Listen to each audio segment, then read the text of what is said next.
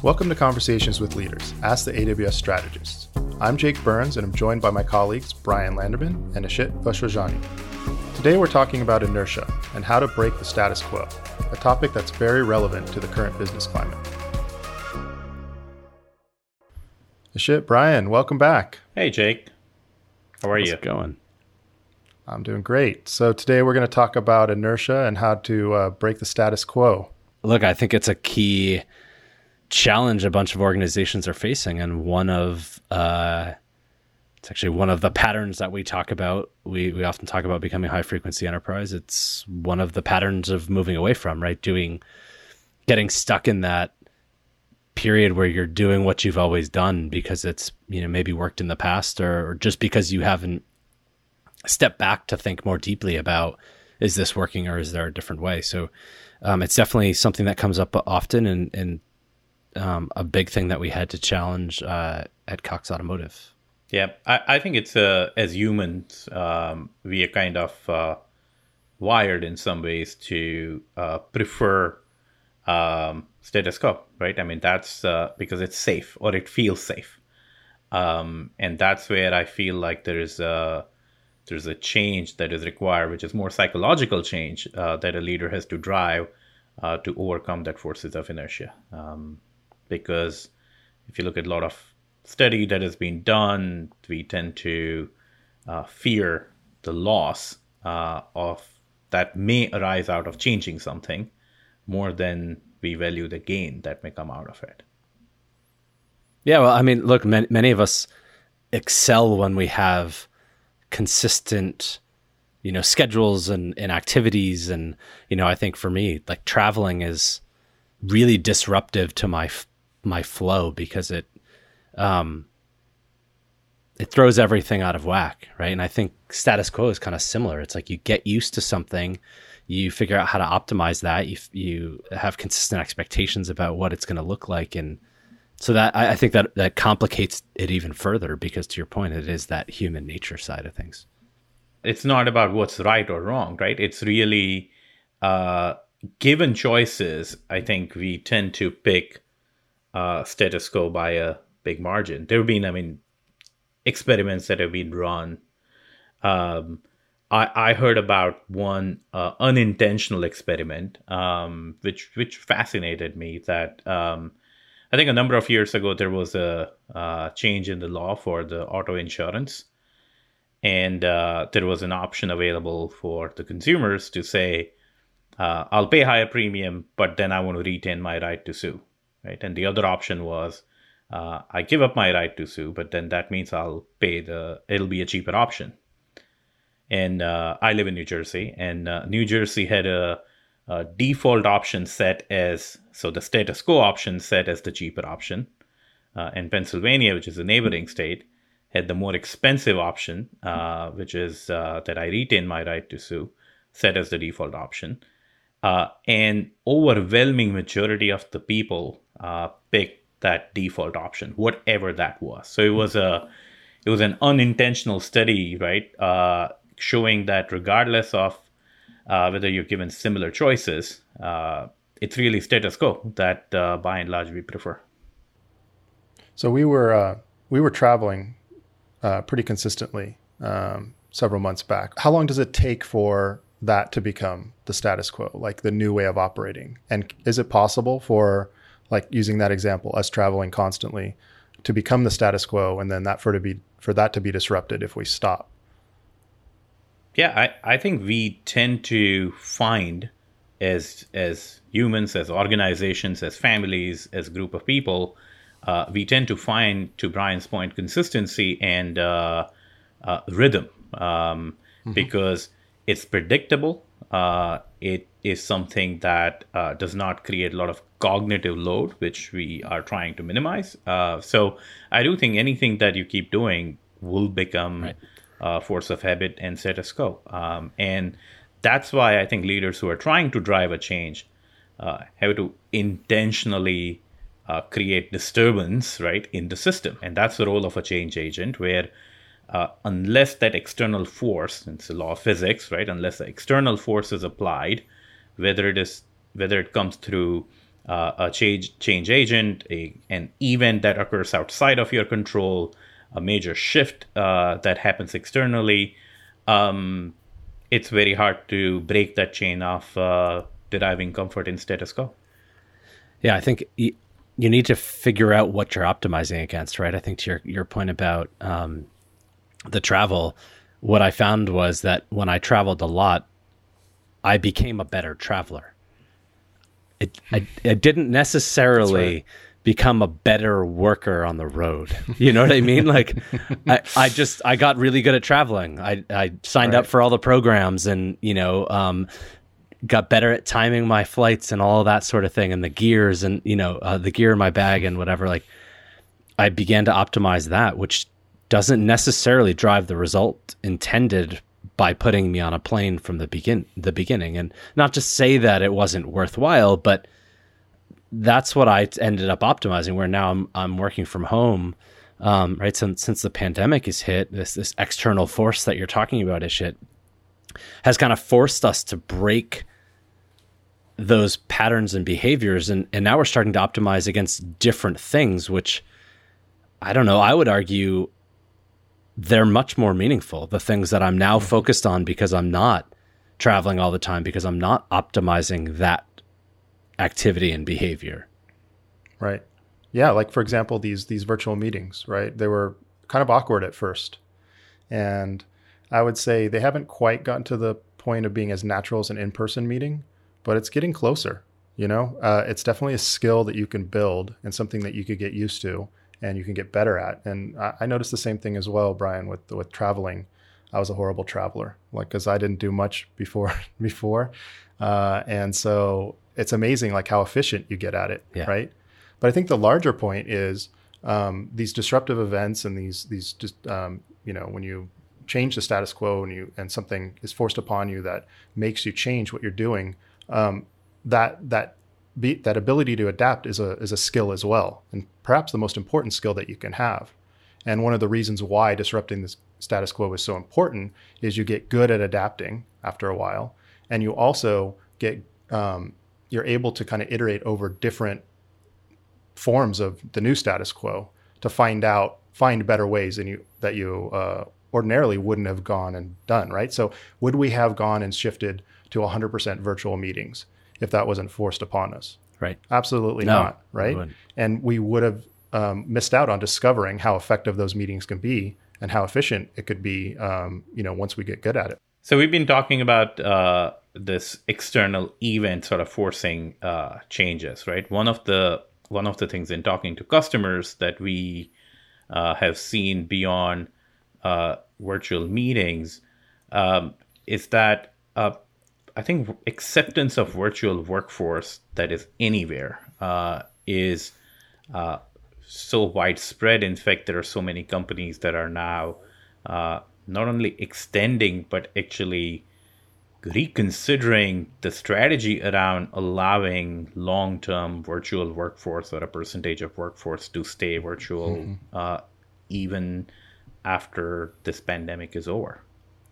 Absolutely. And I think we're learning, and everybody in the world is learning kind of simultaneously, that it's not only possible, but in a lot of cases likely that your workers are going to be more productive working from home.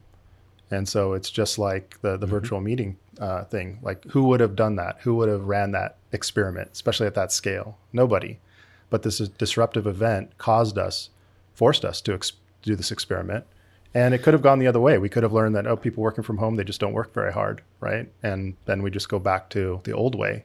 But now we have the option with this new information, knowing that a lot of workers are more productive working from home. So perhaps we need to rethink what the status quo should be moving forward. Yeah. Well, and we've talked in the past about the J curve, or at A&E, I guess it was the I curve, right? We said. Yes. But I mean, that trough of despair, right? I mean, I think it's so easy to kind of kill your experiment in the trough of despair. And to your point, I doubt we'd see that, because it is awkward in the beginning, and you do have to adjust and figure out how to optimize that new way of working. But if you think about starting a new job or into a new office space or whatever else, there's that same period, right, of optimization that is required. And so even in the physical space, we see that. So I think anytime you're testing a new change, you have to let it bake long enough where you've given it sufficient time to be optimized to then say, wait, is this viable or not? And if you quit too early, you end up giving up on it. And I suspect that's why we've let it go so far, and had to wait for this external kind of force to take advantage of. I mean, how long has video calls been around? Like, I don't know how many years, but a long time. Oh, I can tell you in my experience, trying to change to a collaboration video, rolling out a unified communication system and a collaboration platform across the company, the adoption was hard and patchy, right? Even though the tools were available. And now you talk to customers and they're saying, well, it's 400% growth because pretty much 100% of the company is using it. And so I also think that technology, right? And we often talk about cloud being this general purpose technology, right? I think that where we are in that technology curve has also played a huge role in our ability to work from anywhere, the business's flexibility to scale up and down based on what the requirements and the needs are. And I think that I've spoken to a lot of non-tech CXOs, and they are not losing sleep over the fact that, oh, what happens if people cannot just connect and work, or my customers don't have access to my product and services. And I think that's where cloud has played a huge role in sort of giving that comfort, that no matter where you are, no matter what the spike or lull in your workloads are, it can scale. Yeah. I spoke to a customer today that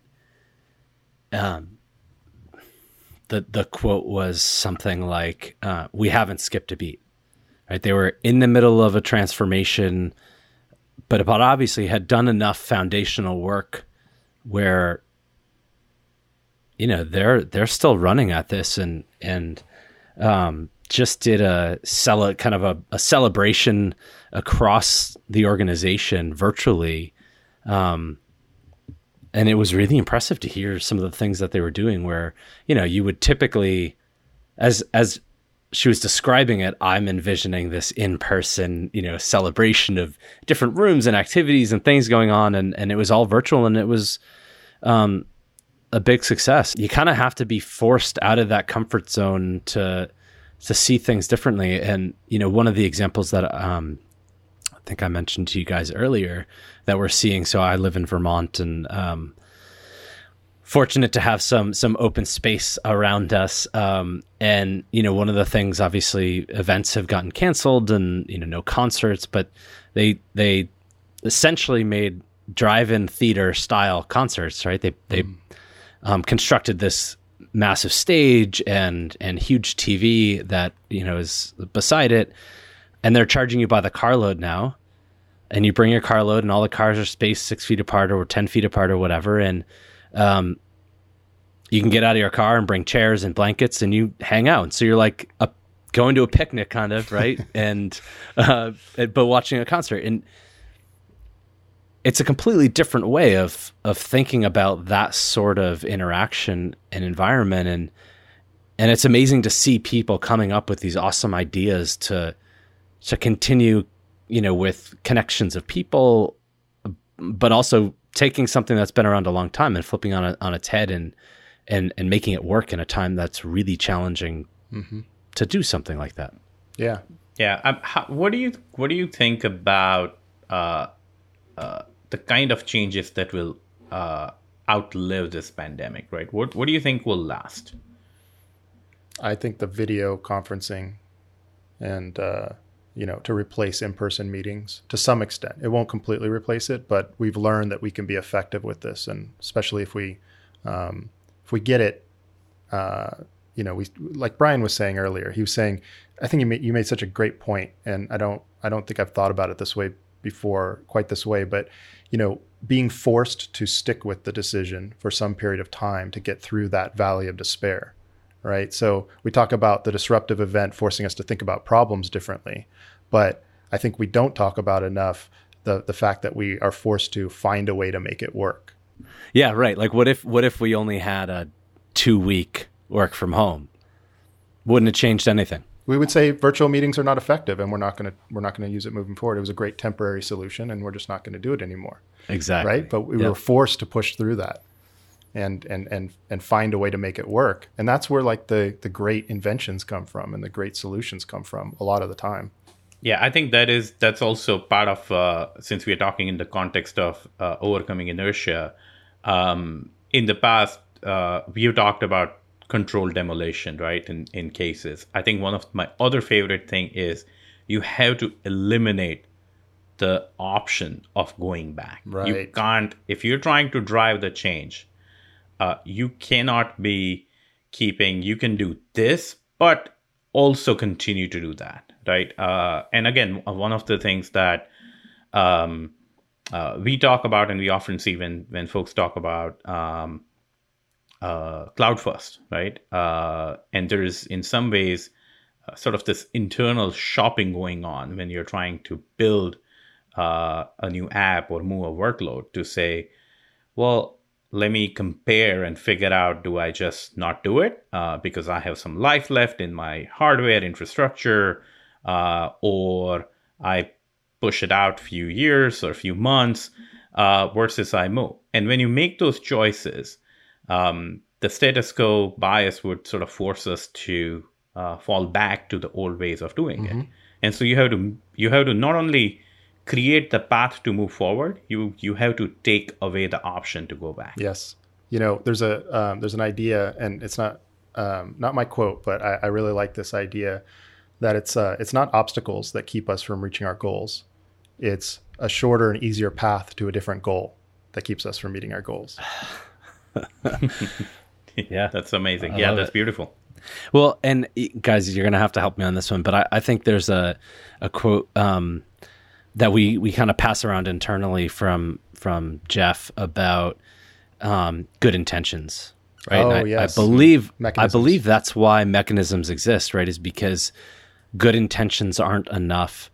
Where something might occur, and right. everyone has good intentions to avoid it recurring. So but the good problem intentions is aren't enough. If you ask people to try harder, it doesn't work because they're already trying harder. If you ask for good intentions, they already have good intentions. So you're not asking for a change. So that's, asking for good intentions doesn't work. Mechanisms work. In other words, putting in a system in place to drive the behavior and the desired outcome. And you refine that process rather than just tell people work harder, try harder, do better. Right. I think that's relevant to what we're talking about, right? Absolutely. Yep. I think that's the other thing that one is sticking to the change long enough that Brian made, right? So that you give it a chance to succeed. Other thing is building momentum through the quick wins, right? Often, I think when you're trying to drive a big change, there is a desire to make a big dent very quickly.